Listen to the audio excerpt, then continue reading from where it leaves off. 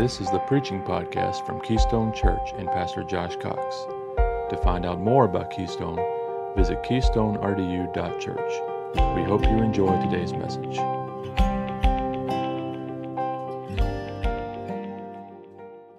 Hey, good morning. It's good to be with you, and all the way from the north side of Chicago. Living in Chicago in February, it's good to be anywhere but Chicago. And if you got anybody that complains to you about the snow, you can tell them the guy from Chicago brought the snow this past week. My wife and I were so excited. We were looking forward to getting here. And we got here to snow. And we're like, what do we come to North Carolina in February for? This is not the way it's supposed to be. This is not supposed to be this way. And so we're looking forward to 60 and sunny today, even if you are not. All right? Take your Bibles, if you will, and turn to Genesis chapter 3. Genesis chapter 3.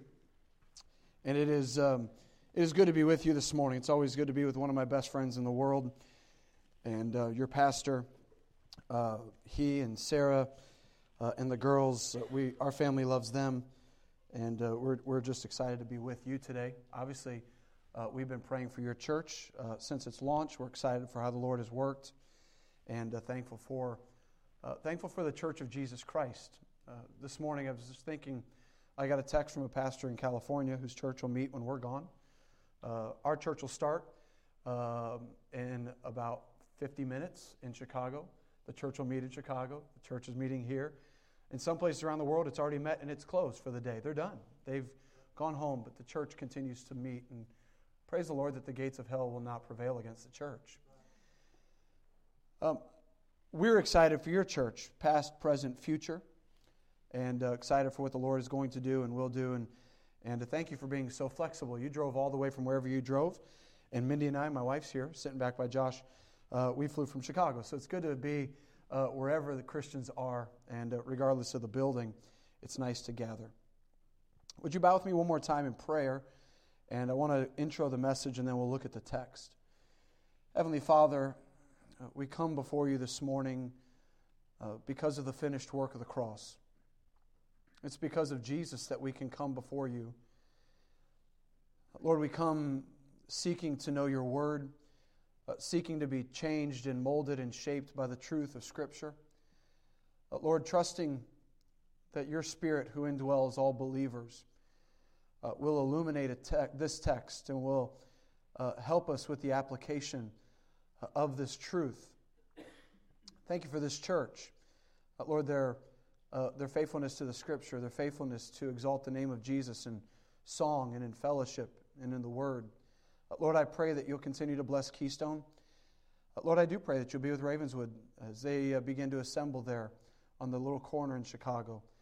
Pray that you'll bless them. Lord, be with our time together this morning. I pray that the Word of God will speak deeply into our life, to our psyche, to how we think, and how we live out of the gospel every day. We ask this in Jesus' name. Amen. I heard a story. It's about two young fish who were swimming along one fine day when an older fish swam by and said to the two fish, "Good morning, boys. How's the water?" They kind of confusingly nodded and kept swimming along. A few minutes later, one of the fish said to the other, "Hey, what in the world is water?" Now, you might not even get how that's funny, and that's okay because it really isn't all that funny to us. Because fish, like us, we live in an environment that we really don't even know. We don't even grasp it. Fish, unlike us, they lack the comprehension that there is something different out there. Now, this is important because over the last couple months, your pastors have taught you about how Jesus, through the gospel, shows up in the water of our life and the water in which we swim. And the gospel speaks into areas of our life that we never thought it spoke. I mean, for most of us, the gospel it's what we believe to get saved. But how it affects how I think of my life and how it affects how I think of who I am as a person never even crosses our mind, like water doesn't even cross the mind, if you will, of a fish. Now, for many of us, this idea of identity, it's hijacked. It's a hijacked theme in our world. Culture likes the idea of bringing up the topic of identity. Your pastors and leaders have been teaching you regarding this, and really what I believe is a central theme through Scripture. It's a regular part of our teaching at our church because I believe that actually every page of the Bible speaks to us in some capacity about this theme of identity. Now, identity is a word, according to an author named Klyne Snodgrass, one of the best names I've ever heard. Snodgrass tells us that the word identity doesn't even come around until the 16th century. Although the word is somewhat newer to us as humans, man has constantly been wrestling with establishing identity. And the reason is because life is about identity construction. It's about forming and building an identity. And if life is about identity construction, then we know that as Christians, that a good God who has given us life surely has given us some kind of tools and blueprint for the construction. We know that God who loves us and God who has moved mountains for us, that God has equipped us not only by the Word, by the Spirit, and by the community of faith, that we can see a healthy, gospel-centered identity formed in us. Historically and culturally, man has done a good job with establishing identity. I mean, man doesn't really need help with establishing identity. And so it's not even comprehended in how we see identity formed. It happens in our subconscious. What is identity? Identity is the sum of everything that pertains to us and shapes us. Identity is that sense of being and self-understanding that frames our actions, communicates to others who we are, and sets the agenda for our acts. Identity drives life. It provides the energy and motivation for all else. And so, a grasping of this and the proper construction of an identity is vital to our spiritual health. It's vital to our spiritual health. Now, the best way to see identity in your everyday life is in two movements or two concepts, and I believe Josh has brought these up. It's a traditional identity and a modern identity. A traditional identity says this. Now stay with me because all this is introductory to where we're going. A traditional identity says this. It says that others define me. Now, I won't stay on this for very long, but this traditional identity is lived out when we ask our family, our tribe, our city, and even, yes, our church to give us identity. It's also a boss that tells us that we're a great employee, and so now we've allowed another to define us. Keep in mind, this is not inherently wrong, but as we'll see, and as you have probably learned, this is not a durable identity construct. If we ask others to define us constantly, we will inevitably live for the constant affirmation and approval of another. If we ask others to define us, we will crush people by the weight of our expectation for their approval. If we're a husband who demands a wife to give me a healthy identity as being her husband, we will inevitably crush that wife with the expectation of being what we need her to be, and vice versa, a wife to a husband. And so the traditional identity, which again is not bad, tells us that we ask others to constantly define us. Tell me I'm a good child. Tell me I'm a good Christian pastor. Tell me I'm a good coworker to my boss. Tell me I'm a good spouse or a good parent. And we live with that constant traditional identity. A modern identity is what we're seeing nowadays in our life and in our culture. It's not new to American society. In fact, the United States of America was founded on this idea that you're not going to tell me who I should be. The birthing of our country was built on what is called a modern identity, which says this: I define me. And now, several hundred years later, we have a culture that is doing what the country was birthed to do. And it says, I define me. And this is that identity that screams out that says, I know who I am, and you don't get to tell me who I am. I know who I am. Self-help books say, be the best you that you can be. Now what happens in the modern identity is that freedom, and the freedom to say, I want to be who I think I am, becomes another source of bondage. Think with me for a moment. A traditional identity puts me in bondage to others. A modern identity puts me in bondage to my own self and my own discovery of who I think I am. And so what happens in that bondage is you're so desperate for freedom that the seeking out of freedom becomes a taskmaster. It becomes your Lord. You have now become the prisoner of chaos, self-reinvention. You're now the prisoner of constant self-expression and self-evaluation and finding the better and true you. And then what happens with a modern identity is it becomes a traditional identity again. Because what happens is when you don't tell me and you don't agree with what I claim to be, now I'm mad at you because you don't affirm my identity. And so it becomes this giant cycle. It becomes a giant cycle of I need to find me, and when I find me, if you don't approve of who I am, then it's your fault, you're the enemy. This vicious cycle.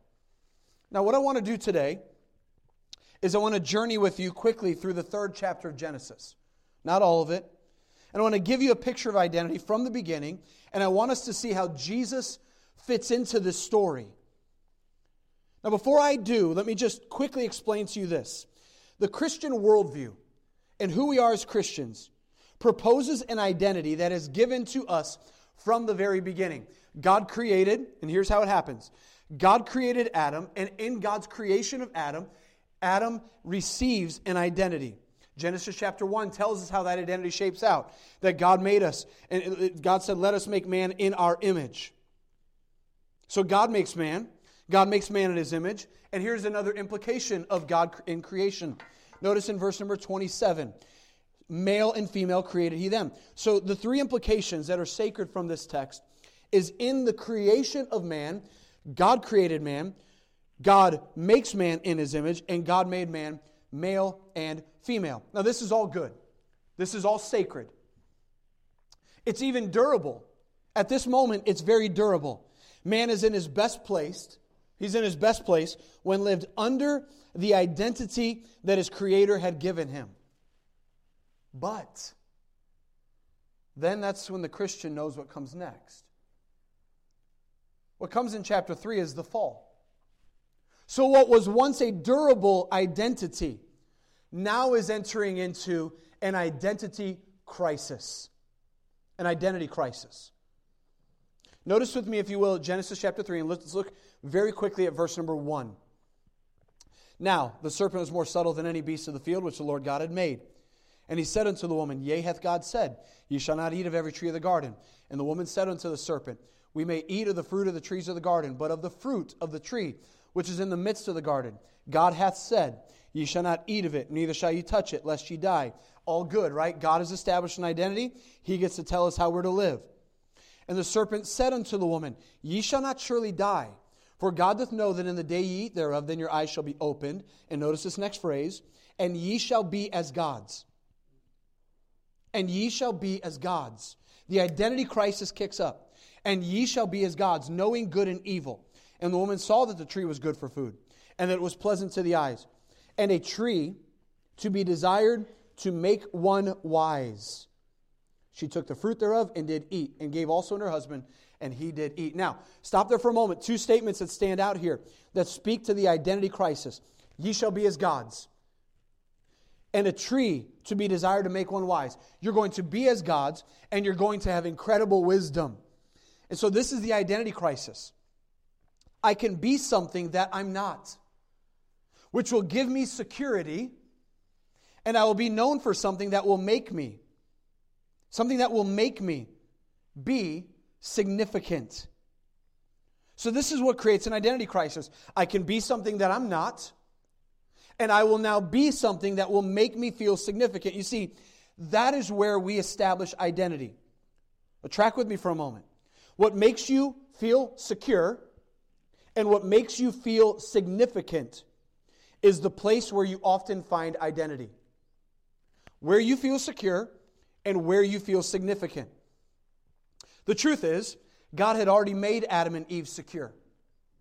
And in His creation, they were already significant. but they thought they knew better and they thought they needed more. And so these two very serious reactions come from the fall. Number one, I know this is information overload, but just stay with me, please. Number one, we are no longer whole. We are no longer whole. We have, by implication of sin, become broken. This isn't the way it's supposed to be, but we cannot be trusted to know best what we need apart from our Creator.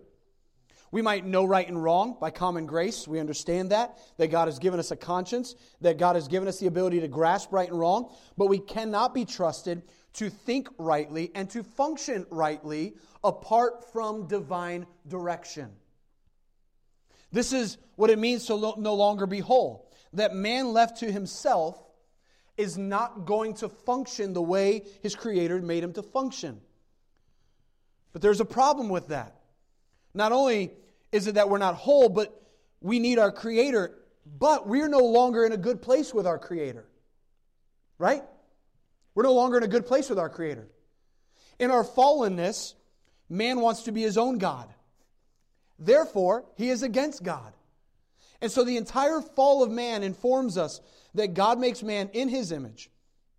Yet, man has chosen to move from the identity of created to that, according to Romans chapter 5, of enemy. An enemy. Romans 5:10, for if, when we were enemies. You see, in our fallen state, we live as broken enemies of God. We're at enmity with God, Romans chapter 8. And therefore, we're unable in our own doing to create for ourselves a healthy and durable identity.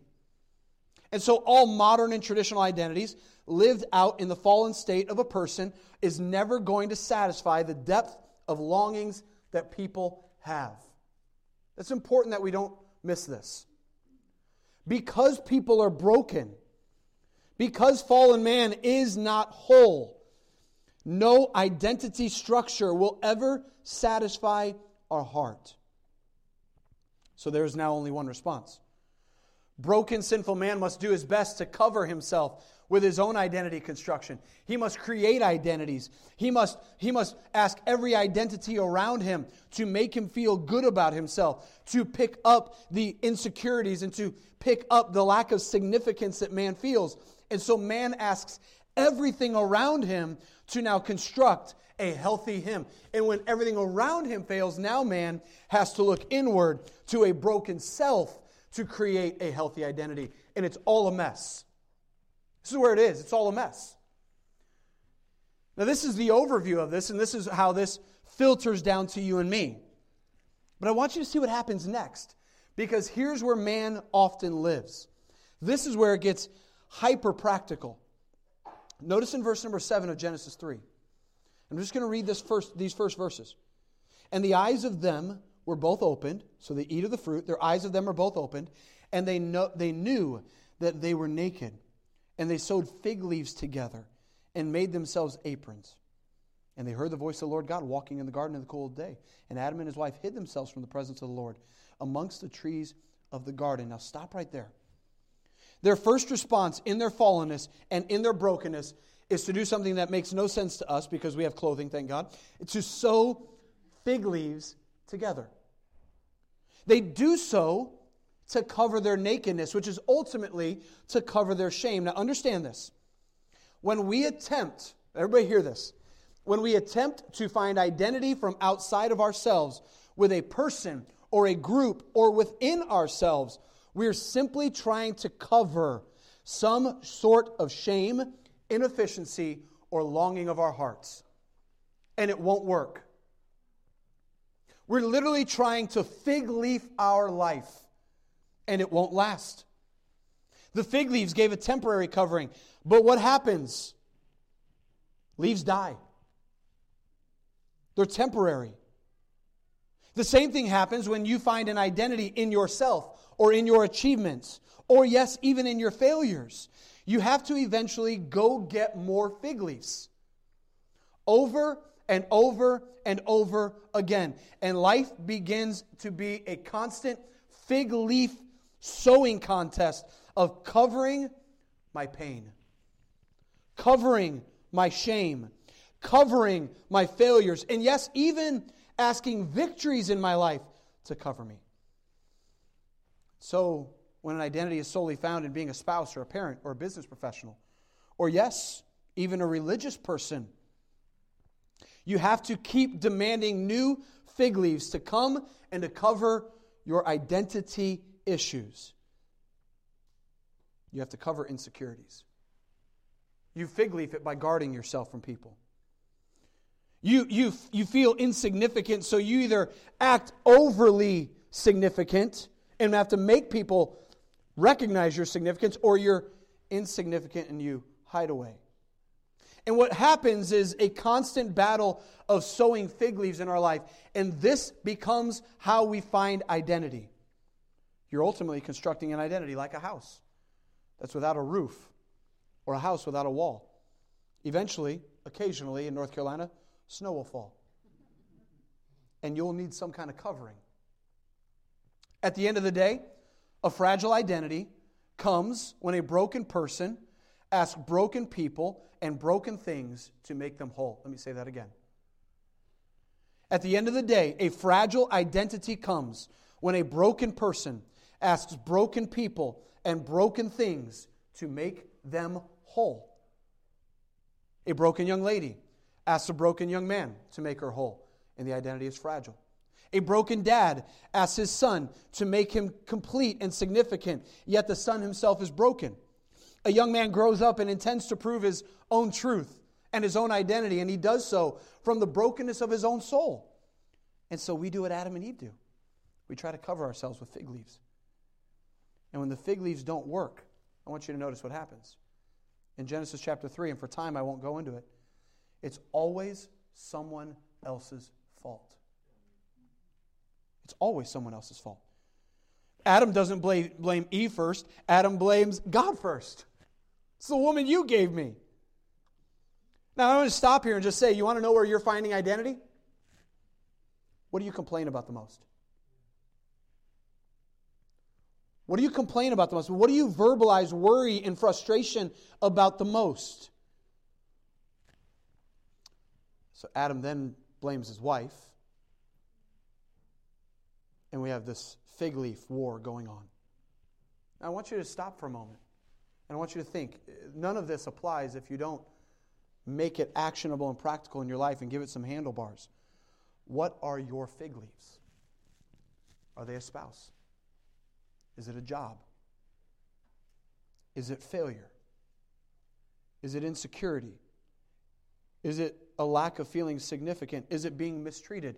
Is it, yes, even being victorious in something? But I need you to understand something, because man is fundamentally broken, and fig leaves die. You're asking an identity to make you whole that will do nothing but make you hurt. So there's got to be a better answer, right? There's got to be something. I want you to notice Genesis 3 again. Notice in verse 15.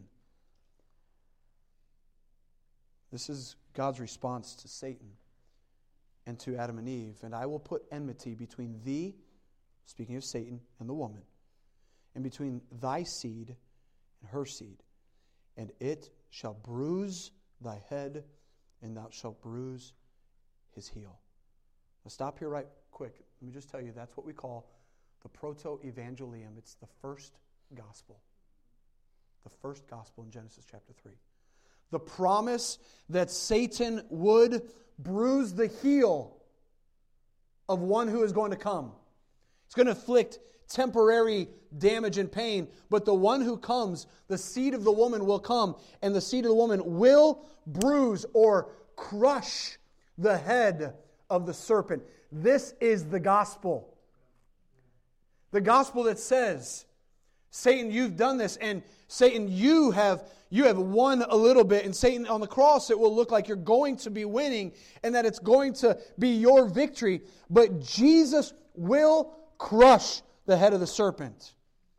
And the first gospel is good news to people like me who have identity problems in their life, because it tells me that a hero is going to come.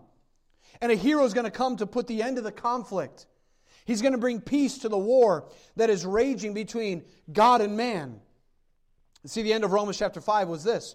For if, when we were enemies, I stopped there earlier, we were reconciled to God by the death of His Son.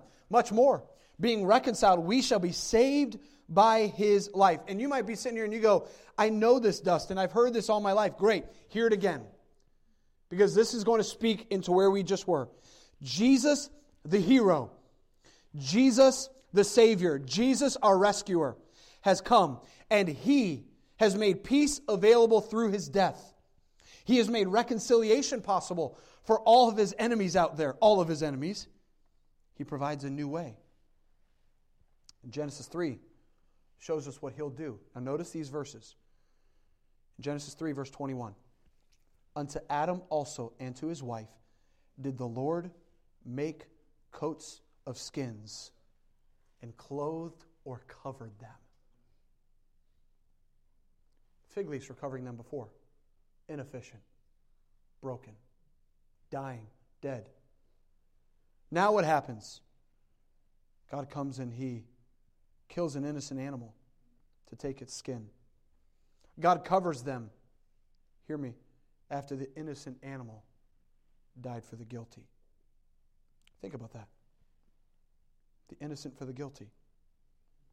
In salvation, God offers us the covering of the blood and the righteousness of His Son, Jesus Christ. And how does this come about? The innocent died for the guilty. The innocent was killed for me.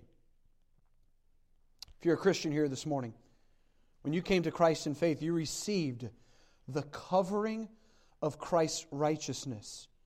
He was the innocent one who became an enemy on the cross so that you and I, the guilty, might be made righteous. You see, the greatest mountain that's been moved for us was what happened on the hill called Calvary, on Golgotha. It is that He who came for us, the innocent one, took our mountain of guilt, of sin and shame and brokenness, and Jesus made it all right. It was death. What is wrong and broken by the fall is now being made right by Jesus. And so you say, Dustin, what does that have to do with my identity? Everything. Everything. Because the gospel does what I cannot do. The gospel gives what I could not get. Now, I no longer need to ask fig leaves of a broken world and broken people to validate me and give me identity. I no longer need to ask people who are having their own security and significant struggles. I no longer need to ask them to give me security. And I no longer need to ask them to give me significance. You see, I am now free. I am now free, and you are now free to come to the one who has taken our place. And He has taken our fig leaves, and He has taken them away and covered us with His own righteousness. Hear me. With His identity. That's what happened. You see, I was an enemy and He was the friend. And on the cross, He became the enemy so that I could become the friend. And on the cross, I was the guilty one, but He took my guilt. And so now I stand before God innocent. I no longer am defined by my problems. I am no longer defined by my struggles.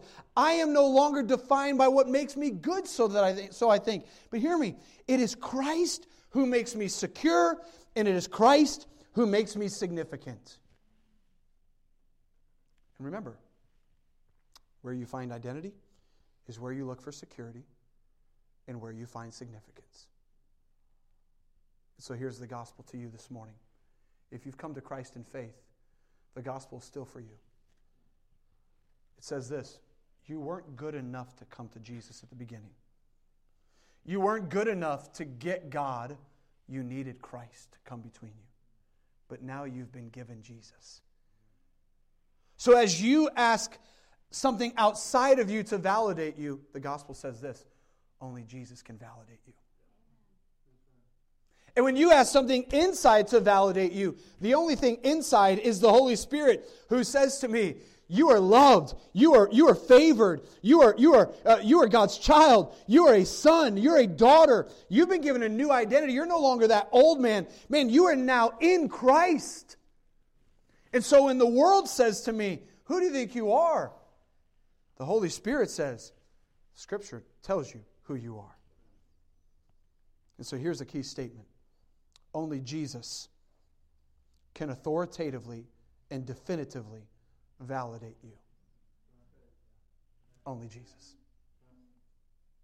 You're not going to be validated by tomorrow, and you're not pushed aside by yesterday. The gospel identity that Josh had shared, we saw the traditional, we saw the modern, and here's what Josh has shared with you. My identity is this: I am who Jesus says I am. I tell our church family this, and I'm going to ask you, and we're going to close. Why is it that the shackles of sin have been broken from us by the cross, but now we reshackle ourselves to broken identities? The gospel frees me. This is true freedom. You see, brokenness says, I am my mistakes, but the gospel says, I am Jesus' perfection. Brokenness says, I am my successes. The gospel says, your successes weren't enough. You need Jesus' success. Brokenness says, I have to find me, and the gospel says, Jesus has found me. Brokenness says, I do what makes me feel secure, and the gospel says, I'm secure in Jesus. Excuse me.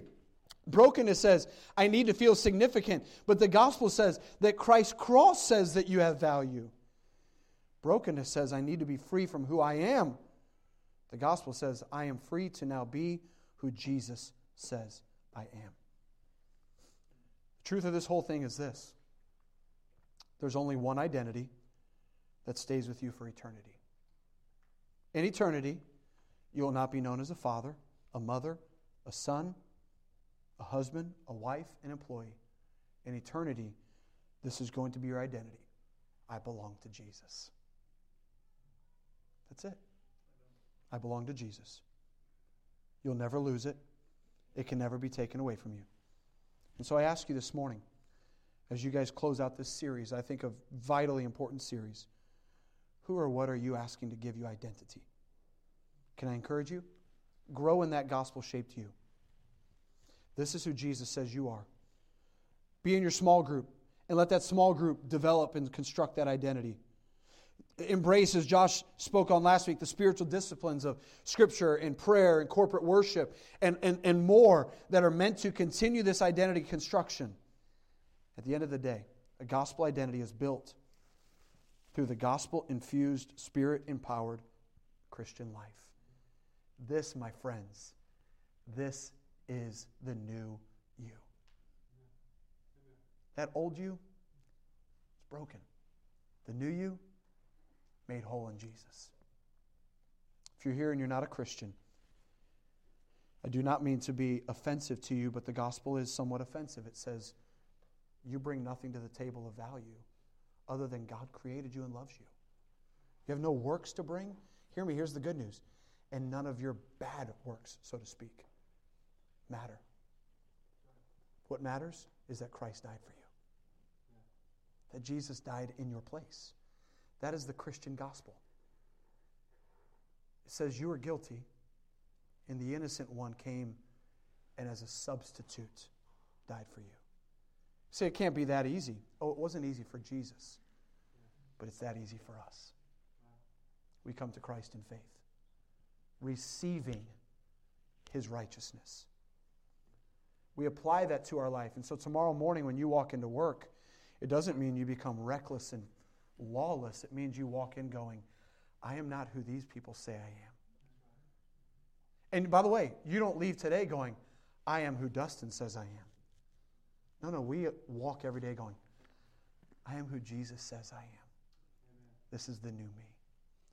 Grow in that new identity by God's grace. This has been the Preaching Podcast from Keystone Church and Pastor Josh Cox.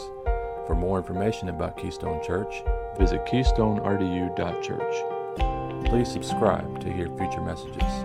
Thank you.